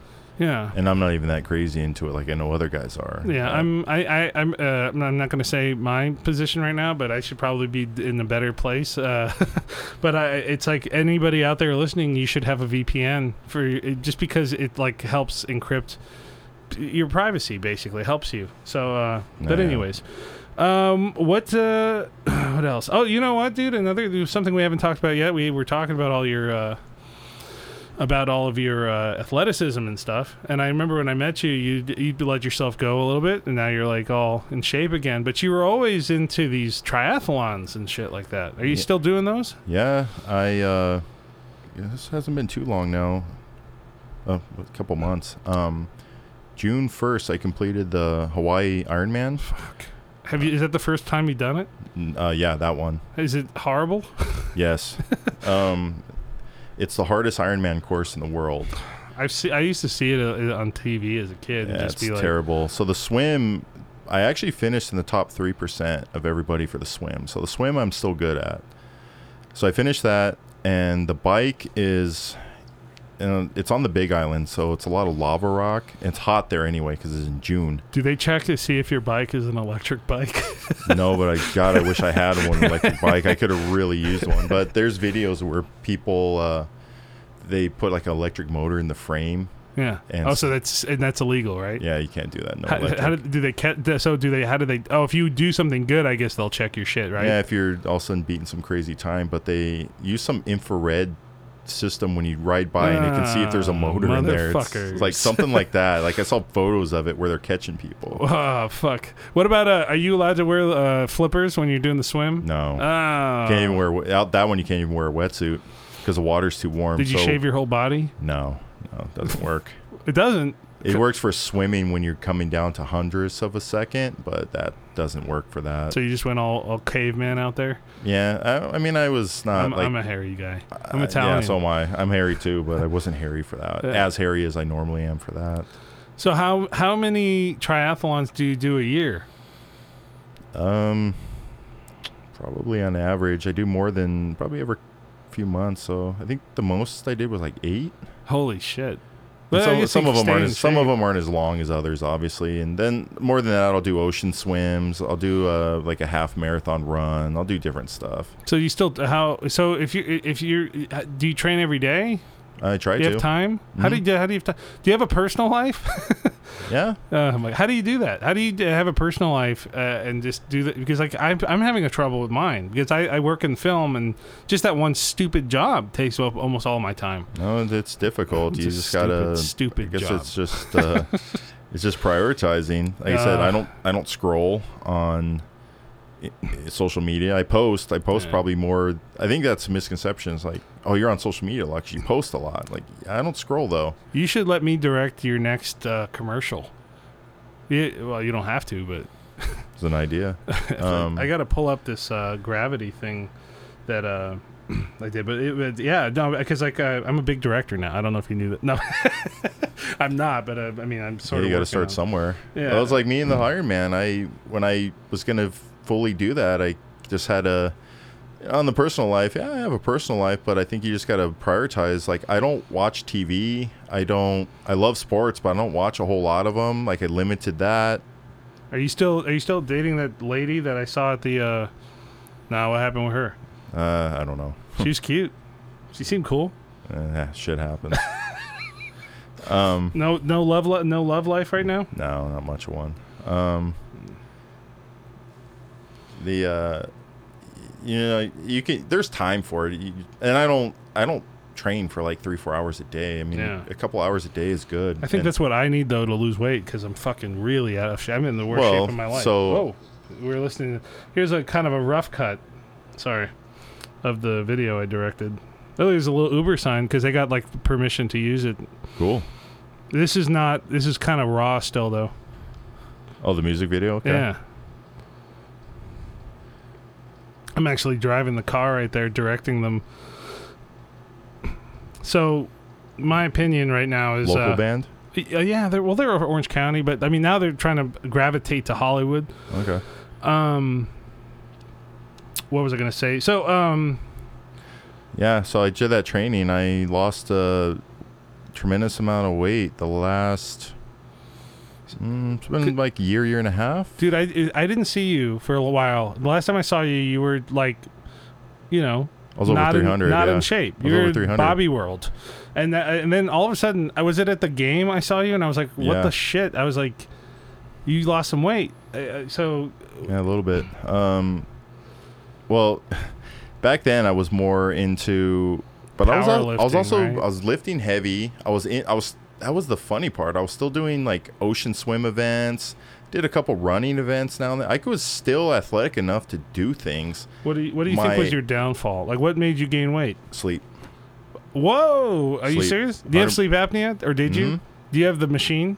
Not anymore. I have it. I don't need it anymore. See, I have the machine. It changed my life, but I think I still eat like shit. I still sneak a soda here and there, and a lot of sugar. Sugar's the devil to me. So when I actually started when I did the Hawaii Ironman, I think it was about a year prior that I just cracked down on my sleep, and I just said enough is enough. I was just done with it. I was tired of it. What were you getting a night before? 4. And this is with sleep apnea with the machine? You're getting 4. I get about 4. Now I get 6.5. I try to, at least, and I'm pretty good about it. I'm really bad at going to bed. Same here. I don't fall asleep easy. I used to fall asleep easy, but the bottom line is I love staying up, and I love being free because I work so much. It's like, it's not like I hate my job. I love my job, but I love being free more than I love my job. I usually get 5.5, not by choice, by fucking non-discipline. But I've been getting 7 or 8 or 9 on my break, and I've been going to bed early, just earlier, you know. So sleep helped you lose weight. Yeah. Did you chill out on sugar or anything at all? Did you ever drink sodas and shit? Oh, I still do. Oh, you son of a bitch. So when I just, like I said, I got tired of it. I'm like, I got to do something. I like being strong. That's the only thing I missed from that size was I was a lot stronger. Like, I can't even bench, squat, or anything. I can't do any of those lifts even close to the weight I used to lift. I'm not even going to try anymore. It's not worth it. Like, I always joke, I didn't get any more chicks because I was strong than now. I probably get a lot more now. But I just came to the conclusion. So I went to the doctor and said, I just can't continue like this. He said, all right, let's put you through and I've done the overnight sleep test before. Yeah. So I did it again. It's weird, right? Dude, I went in, I was at 2 hours of sleep because of some crazy job. 2 hours. And I was exhausted. And at that point, I could fall asleep in 5 seconds because I had sleep apnea. But I couldn't. It was hard falling asleep. Did they have they had the mask on? The mask, the monitors, they had everything on me. When they initially, there was no mask. There was no mask because they want to get your true readings. And I remember the very first time I tested, I think he woke me up with like 45 minutes. And he's like, I got enough data on you. You're bad. He gave me the option. He's like, you can go home because I got enough to submit to the insurance company that you got severe sleep apnea. Well, dude, he didn't do that to me. He made me put the mask on, and I almost didn't get it. But anyways, go ahead. Well, he said that's the difference. He said I could. I don't know. I think probably he wanted to go home. Lucky guy. How many interruptions an hour did you have? Do you know? I don't remember the number, but it was insane. You know what mine is? 97. Oh, you know yours? Oh, I know you. Of course. Mine's probably up around there. 97. So the dude woke me up, and it took a while because I just couldn't fall asleep. They put this shit on my face, and he made it so tight, like it was pressing on my jaw, and it hurt really bad. Now, here's what's fucked up. So in the mask, I guess there's a microphone, and the way it was on my face, my nose was whistling, and I could hear it outside the door. And I heard, I was like trying to move the mask around, and I was like, shut the fuck up, you dumb nose, what are you doing? And I just couldn't go because I just kept hearing that. And then finally he woke me up, and he goes, you're lucky, we got the information we need, barely. And he was like, he goes, how do you feel? And I was like, oh my God. I was like, I feel like you didn't get it that night. But when you had the first night you wore your mask, that shit changed your life, right? Oh, no. So he woke me up, and he said, I got enough data on you.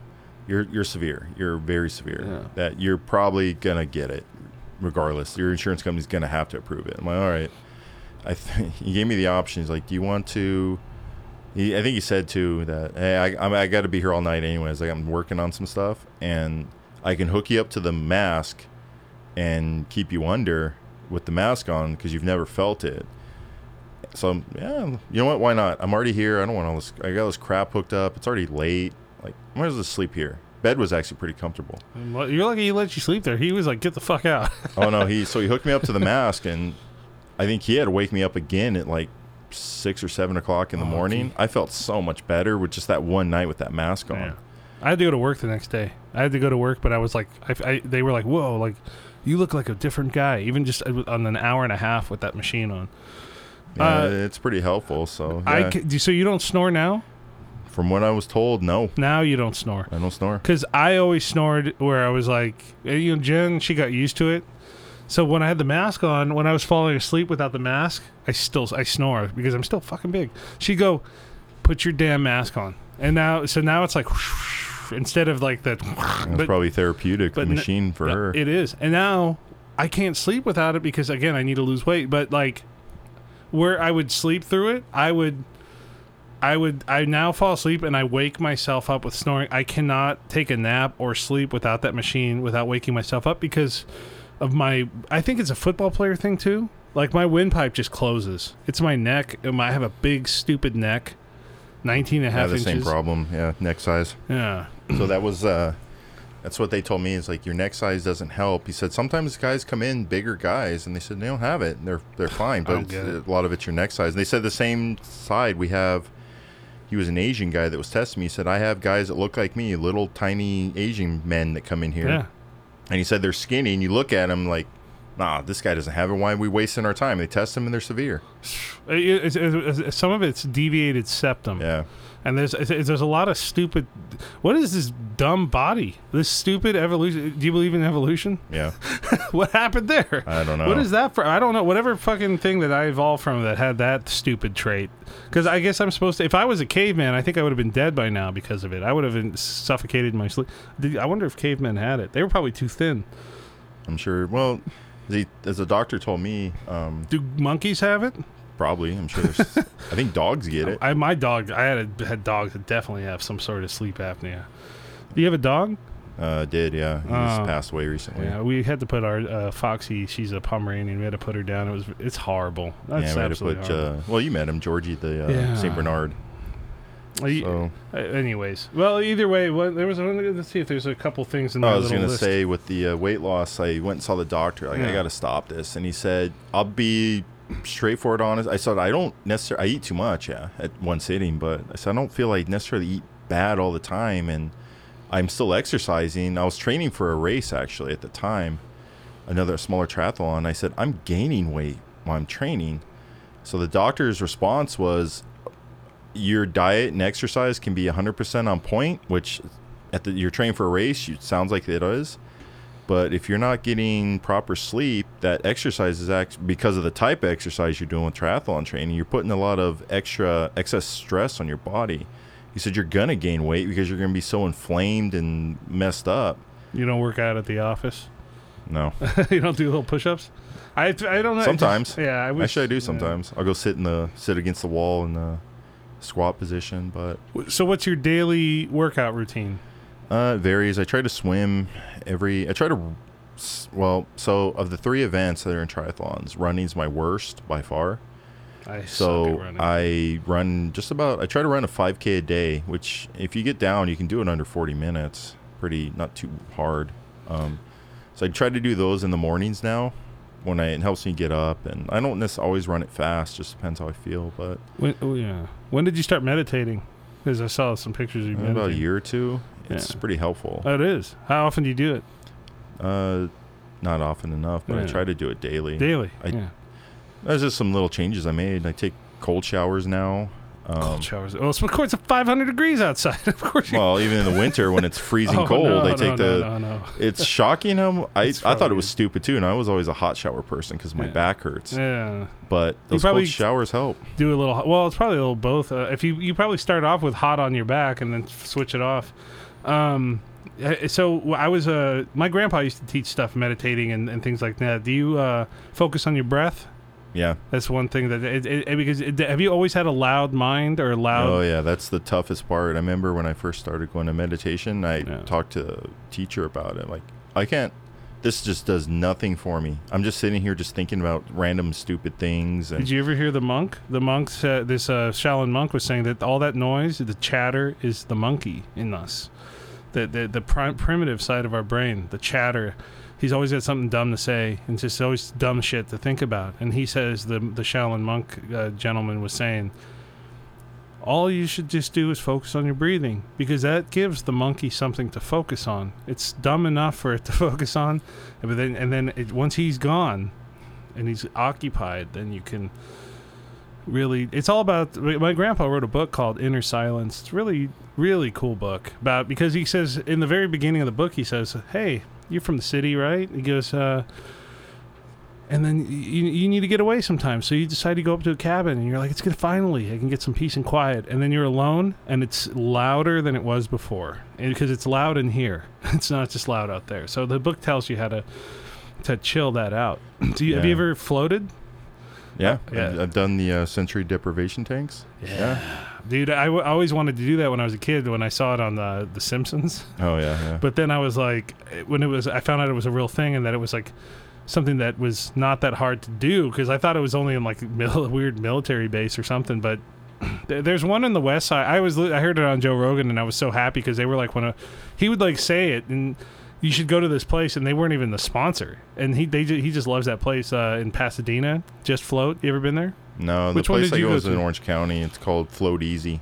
Float Easy. Yeah, the Just Float place has 10 rooms. One of them's like a bigger room, but I always just get whatever's available. And whenever I have a day off, like I got it for my birthday because my girl heard me. Jen said, "Oh, like I got this because I heard you talking about it," and I was like, "Oh," and I loved it. Do you like that?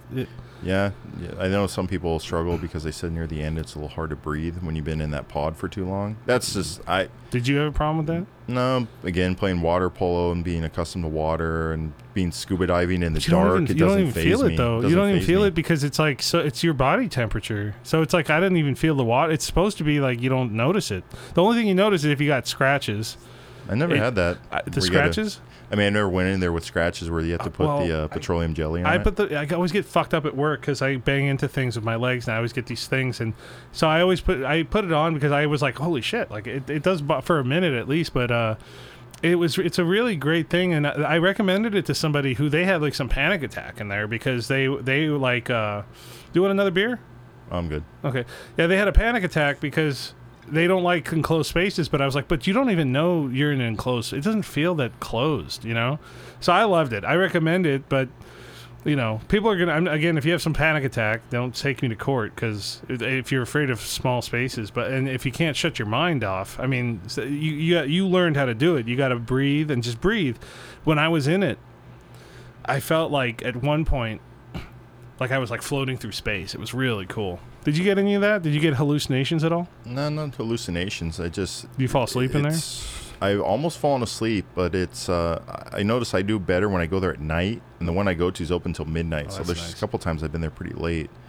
It's I just noticed if I go there first thing in the morning, I guess I'm more rested, so I don't clear my mind quite as easy. So I do it at night and works out a lot better. That's a good idea. I want to go in, and so they have a plan. Like my girl got me 5, and so it's I don't know if they do it like 60 a float or whatever if you do a plan or something, but you can do 2 for one session, but you get an extra 45 minutes or a half hour because there's usually a cleaning period for between people, and if you don't have to do that, you can just add it to your time. I kind of wanted to do like a 3-hour or like a 4-hour one. Because I really want to see because the mind can't do that. It can't just sit there without stimulation. No. So I want to see it create some stimulation, you know? Because they said too, because somebody was saying, "Oh, dude, you should get high and do it." I was like, and then they're like, "You don't want to be high." Because then that's your stimulation. Yeah. You want to be. Body's in different mindset. You want to be just you and like nothing, no other external stimulation. I really want to try to see what my mind can do on its own. You know? Yeah, I've heard that before. Like about going there, you just got to go in there with like you can't even use. You're not supposed to use caffeine before you go in there. Like you're not even really supposed to eat anything. You're supposed to go and just clear your mind. Exactly. And so you never saw any weird colors or anything? No. Well, I always keep the pod black. Sure. I always keep it pitch black. But I saw in the black, like my eyes would do this weird play with like and I'm not saying it was something like extreme. It was like I would see these weird glow shapes that would appear, and I don't know if it was from like if I was staring at the light, because there's some lights in before, but I don't know if it's like there's some weird shit that happens when you're in there. Maybe it doesn't happen to everybody, but it happened to me a little bit. But I want to see how intense it can get. Yeah, I'm I was looking at this meditation retreat. It's a silent meditation retreat. There's like 10-day ones. I'm like, I don't think I'll last. I won't last, at least right now, is 10 days. But I do like a 2-3 day. I think that'd be cool. Have you done a retreat like that before? Overnight. I've never done anything longer than that. Where's it at? There was one that was in Santa Barbara area that I got recommended to me. There's a couple down in the San Diego area as well. And so you go there and you don't talk, huh? There's other people there and you still don't talk. Oh, shit. It sucks because you're even, if you're single at the time, you're looking around like, man, some of these women are pretty good looking. Damn, I can't talk. Can you use sign language? Yeah, I guess you can get your point across if you have to. But I think there's a healthiness mentally to going to a place where you can't blabber. It's like, it's kind of nice that there's no pressure to have some shit to say. Sometimes, Yeah, there's other retreats that I actually got invited to one last weekend. I couldn't go, but it's one of those like yoga meditation type retreats, but they actually talk and they try to. Some of the girls I know that were involved were telling me, oh yeah, by the time you're gonna cry about 20 times when we start letting things out. Like, I just don't want to go to one of those. I don't want to listen to that, and I don't want to let stuff out. And not to say it's bad. I think it works. Some people are really into it and they really get a lot out of it.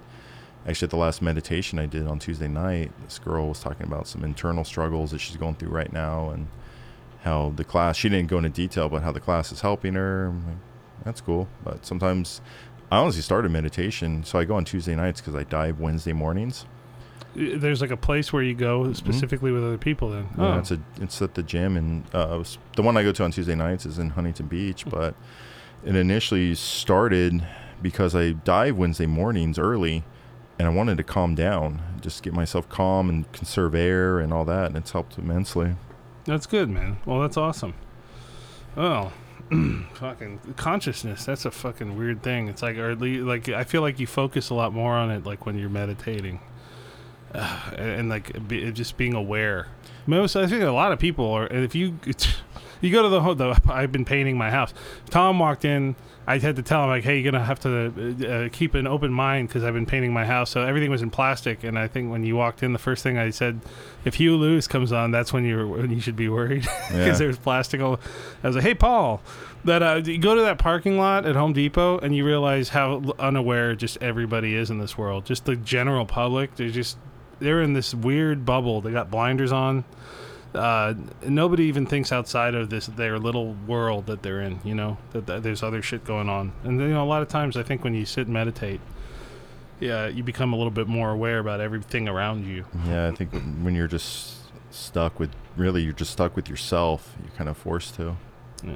Well, do you get along with yourself, Tom? I do. Pretty well. I think it's a struggle sometimes. I think we all struggle with that. Because I think I also sit there in those meditations and start saying, like, why am I not better at this? Why am I not doing that? I think you start kind of going through some of that stuff. Like, why don't I do this more often? Time slows down a little bit because you're not doing a bunch of shit. So, and it gives you more time, in my opinion, to think about the stuff you should do. How often? I don't know if people in smaller towns need to meditate as much. I think big, busy metropolitan areas, it's quite beneficial. Yeah, because you're always doing things and time just flies by. It's like you need to slow down. Sometimes. Do you have a dream car that you'd want to buy someday? I said if it's actually because of the new business, not the clean energy a diesel one. No, I said I would buy. The new business you told me about. I said I would buy a Tesla Roadster. That's not out yet. I kind of just. I'm not overly flashy. I don't think so with some of that stuff, but I don't know. I think it's good to set a goal with something of material, and that was mine. Yeah. Like, I don't need anything too crazy. I don't need some crazy mega yacht like some people dream of. Like, I don't know. I'd be happier with a sailboat. But boats, my buddy told me, but boat stands for bust out another 1,000. It's because every day. It's always something that goes wrong. You talked to me about, so like the last thing, I guess to close this out, you were telling me that you have a new business. Are you comfortable talking about it on here? Yeah. Because I know you said some of it's going to go over my head, and I'm fine with that. It goes over mine too. Yeah. So you told me you were at a triathlon training, and you somebody made a joke. I did. So the story goes, when I was training for the Hawaii Ironman. Yeah. As we all know, workout clothes you can only wear once. Well, most of us. I can't wear them twice. That's kind of nasty. You're talking about for a triathlon. Or just anything. Really? I can't wear them more than once. I sweat. So I was training You're for a diva. Well, I was training outside on running and biking. I was training for hours doing each one. I mean, at that stage, I was riding at least 40 to 50 miles on the bike. I was swimming 2.5 and running probably about almost 10 some days. Okay. So I was pretty hardcore. I was pretty hardcore at that time. And during that same era, I was just piling up clothes in the corner of my room. I was just throwing them in the corner every day. I'd take my shorts off and socks and shirt and just throw them in the corner.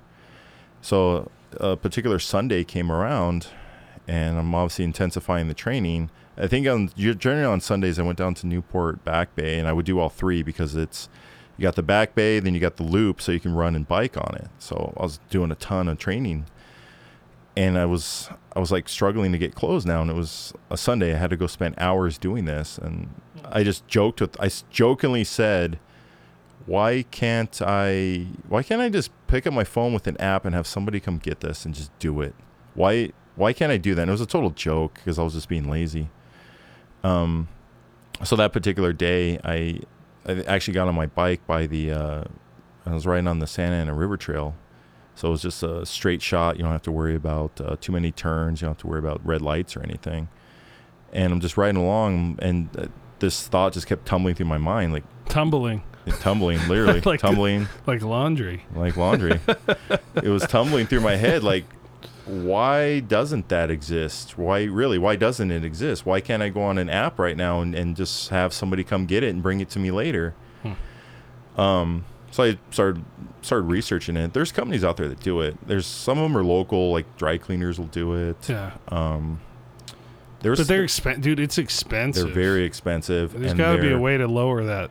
So it was very expensive. There was a company that does an app, but they also, I was reading reviews on it, and it takes them like 4 and 5 days to do it, and they only deliver back to your house. They only pick up between a certain hour, and they only deliver between like 8 and 10 p.m., which not everybody's home at that time, or maybe you just don't want it back at that hour. So they only do that. Then again, so I actually had a friend that lived up. They're not here. You can't do it in LA yet. I don't think so. They're in San Francisco. Then they try to have pickup points, and they. Anyway, I had a friend try it, and he said, "Oh, it was terrible. Like just whatever," and it was expensive. I said, "I'll cover the cost. Just do it, and I'll just pay you back." Then I was actually in San Francisco for a few days, and I tried it, and I even gave them a minimal amount of clothes because I was only up there a few days. I couldn't wait 4 and 5 days, and they barely got it back to me on time. So I wonder how busy they are. You know what I'm saying? Not very. Because it's like, I mean, you could throw. I mean, do you have to separate your own clothes? No. So what happened? That's probably what takes a while, you know. So what happened was, just they essentially are not. I knew, again, just looking outside the box, just maybe how my mind works. They're nothing more than digitizing dry cleaners. They're just putting basically a shitty, unnecessary added level of whatever in there. They're basically a middleman for things that already exist. So they're not really innovative. You're not doing anything special at that point. So having a trucking logistics background, came to that conclusion that the only way you're going to make money with this is you got to implement. Anyone in distribution logistics knows what a hub and spoke system is. So a lot of industries use it. So you implement one of those into where you can have a quick turnaround. You also piggyback off, which works in Southern California. There's a massive rideshare driver infrastructure already in place. So you use them because it's laundry opposed to food. You don't have to, it's not real time. Like if I go on Uber Eats and I order something and they pick it up from, I don't know, McDonald's, I mean, they got to get it to you right away. Laundry, you don't have that. You got a pretty big window. So guys can actually work and do other things while they have it. And they just have to get it back within a certain window. So provides them the opportunity to make extra money. That's what the feedback I got for the drivers doing it now. So how far along are you with starting your new venture? I'm already picking up doing laundry. I mean, it's closed off. I don't have the app. There's a prototype app. It's not, it works. It's not sexy, if you want to call it, quite yet, but it does enough to get the job done. So you're just testing it out right now. Yeah. So we're only in Orange County. What's your turnaround? Under 24 hours. That's pretty cool. So yeah. Where's the facility where does it happen at? It's in Anaheim right now. So we're servicing Anaheim, Hills, some parts of Anaheim, and parts of Irvine. Who made the app? I did in part, me and a friend. Oh, that's pretty good. I'm not good at user interface stuff, but he is. So I did back end, he did front end. Well, there you go. So let's see. USC, water polo. Harvard, while you were working. A little bit of military. A little bit. You were the trucking business, and then you got into the Undersea Energy. Yeah. That's his company. From there, that's been your main focus. And then you're still sneakily dabbling in any other little thing you can get your damn paws on, as long as they're like you had the Bitcoin, and now you have the Uber laundry. Now, but we don't want to call it that. What do we have a name for it yet? Wash Day. Wash Day, but the app is not accessible right now yet. No, it's invite only. It's not out on any of the stores. It's strictly invite only. How many customers ish are you getting? Like, there's 200 customers now. I haven't serviced all 200. I've had them sign up, but there are also people I know and people they know. It's actually interesting. So the top people, I was just polling people like I knew, like, would you use this? Some guys are like, no. I'm like, yeah, you're also cheap, so I'm not surprised. And you're just never going to get everybody. But so where how will they hear about this when it actually rolls out? Yeah, you're gonna have to market it. There's some, and that's why I haven't rolled it out anything large yet, because there's some marketing, some distribution of the bags and everything to be involved. So there's still a lot of work to be done. There's always work to be done. It never ends. What's your Instagram Undersea Energy? Yeah. And then maybe on that somehow you could start, maybe so people can look up your business on Undersea Energy, and it's undersea.energy is your website. Maybe you could have a sneaky advertisement on your website. Yeah, we'll sneak it in there. But keep an eye out for Wash Day, the app, because it used to be a thing. Yeah. Well, hopefully that it'll be worth it. Because, dude, I mean, I hate laundry. We all do. Jen hates. Everybody hates laundry. It's the worst thing in the world. It's such a huge waste of time. Well, I can tell you the top people who, when I polled, who said they would use it, married couples that both of them work, and especially if they have kids. Oh, kids! Yeah, they are the laundry creators. They are the biggest laundry creators. Well, it was good having you on the Witewolf's Den. That's the name of my show. Check out whitewolfsden.com. That's WITEWOLF.com.